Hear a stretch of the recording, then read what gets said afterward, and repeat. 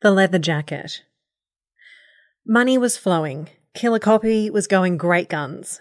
Even though most of the global economy was turning to shit, business for me was booming.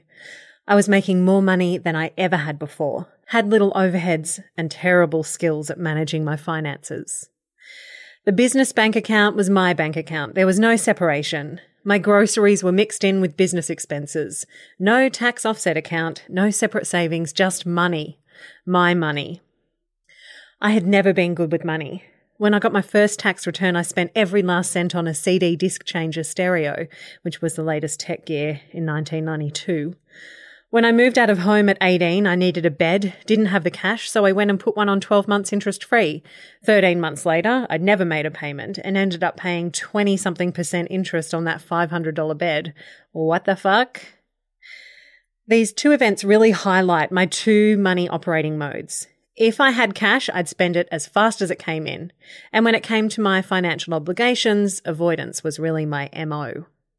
One day, in the thick of my online shopping addiction, the parcel postie, who I was on a first-name basis with, knocked on my door with yet another parcel. This time it wasn't a stack of macrame books from the 1970s or a random mid-century statue or some Mexican silver Art Deco jewellery.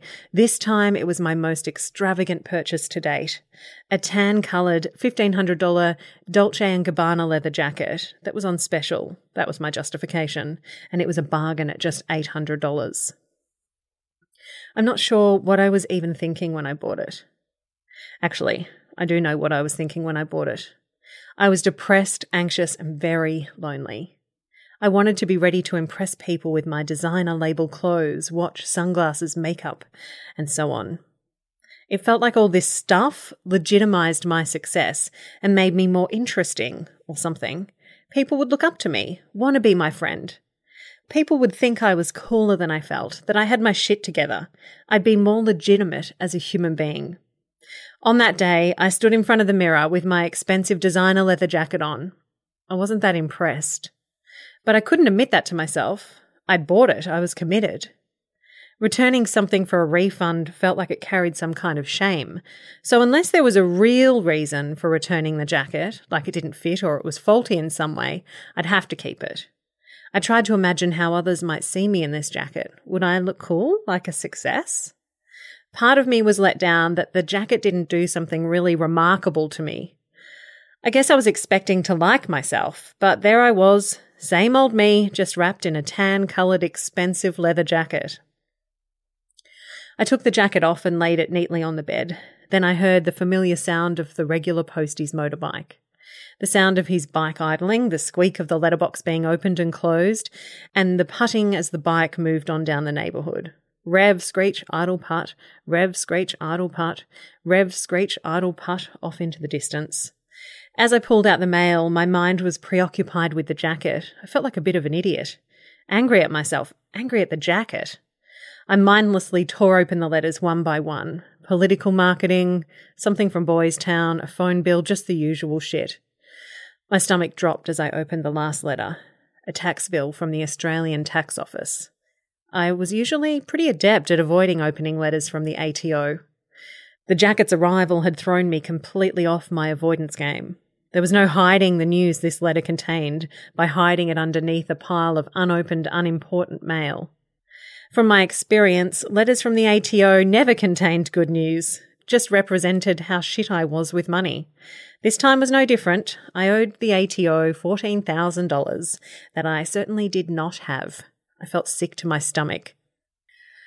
This wasn't the first time I'd found myself owing the tax office way more money than I had, and it wouldn't be the last time. Secretly, I knew this was coming. I'd been pulling the ostrich move, burying my head in the sand and waiting for it to go away. I'd spent sleepless nights in the lead-up thinking about how and when this day would arrive, and now that it was here, my body had a visceral reaction to the news. Panic and dread and guilt and shame, all very familiar feelings. There was no way in hell I could keep this stupid jacket. No way. With a sense of shame, I carefully wrapped the jacket back in its fancy tissue paper wrapping and took it to the post office to send back for a refund. Part of me was relieved it was gone. I knew a leather jacket was kind of ridiculous in the warm climate of the mid-north coast of New South Wales. To be honest, that was part of the attraction. To have something expensive that rarely saw the light of day seemed to make it even more extravagant. Often we are told to stretch ourselves and go splurge, especially by those in the female entrepreneur world. We're told that the universe backs us when we put our money where our mouth is and invest in things that we generally consider outside of our reach. That the universe delivers more to us when we act as if. Well, I certainly acted as if that day, and it totally backfired in my face. In fact, most of the time when I've invested in something that feels like a huge stretch, it's not worked out to plan. You may be thinking, oh, Carly, that's just a limiting belief showing up. And maybe it is, yet I guess I see things differently. Every time I've invested in something where the foundation has been based in fear, mostly of not being enough as I am, it's backfired. I've been left to clean up a financial or emotional mess.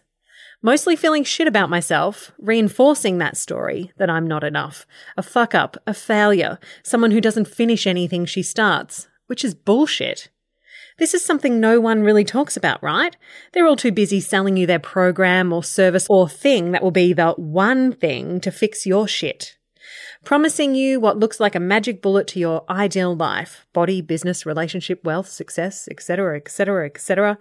Only from my experience, it doesn't work that way. When you buy stuff from that FOMO place, you'll rarely move forward from where you are. You'll not use the thing or get the most out of it because it's somehow energetically attached to that feeling of not being enough.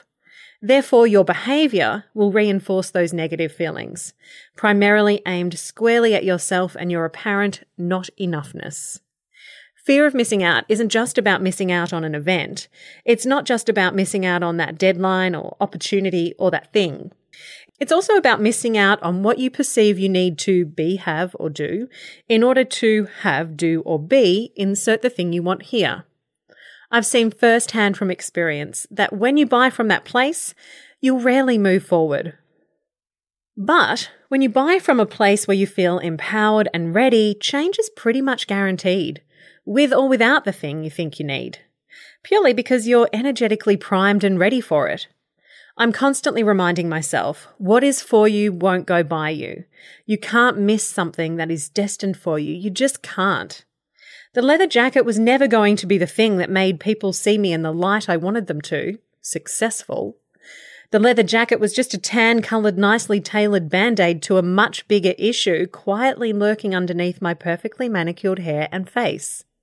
My shopping addiction was just a symptom of a much deeper issue, my distinct lack of love and respect for myself. It's not about the leather jacket being the thing. I am the thing. You are the thing. Remember that next time you find yourself on yet another sales page for something you wouldn't need if you felt like you were enough.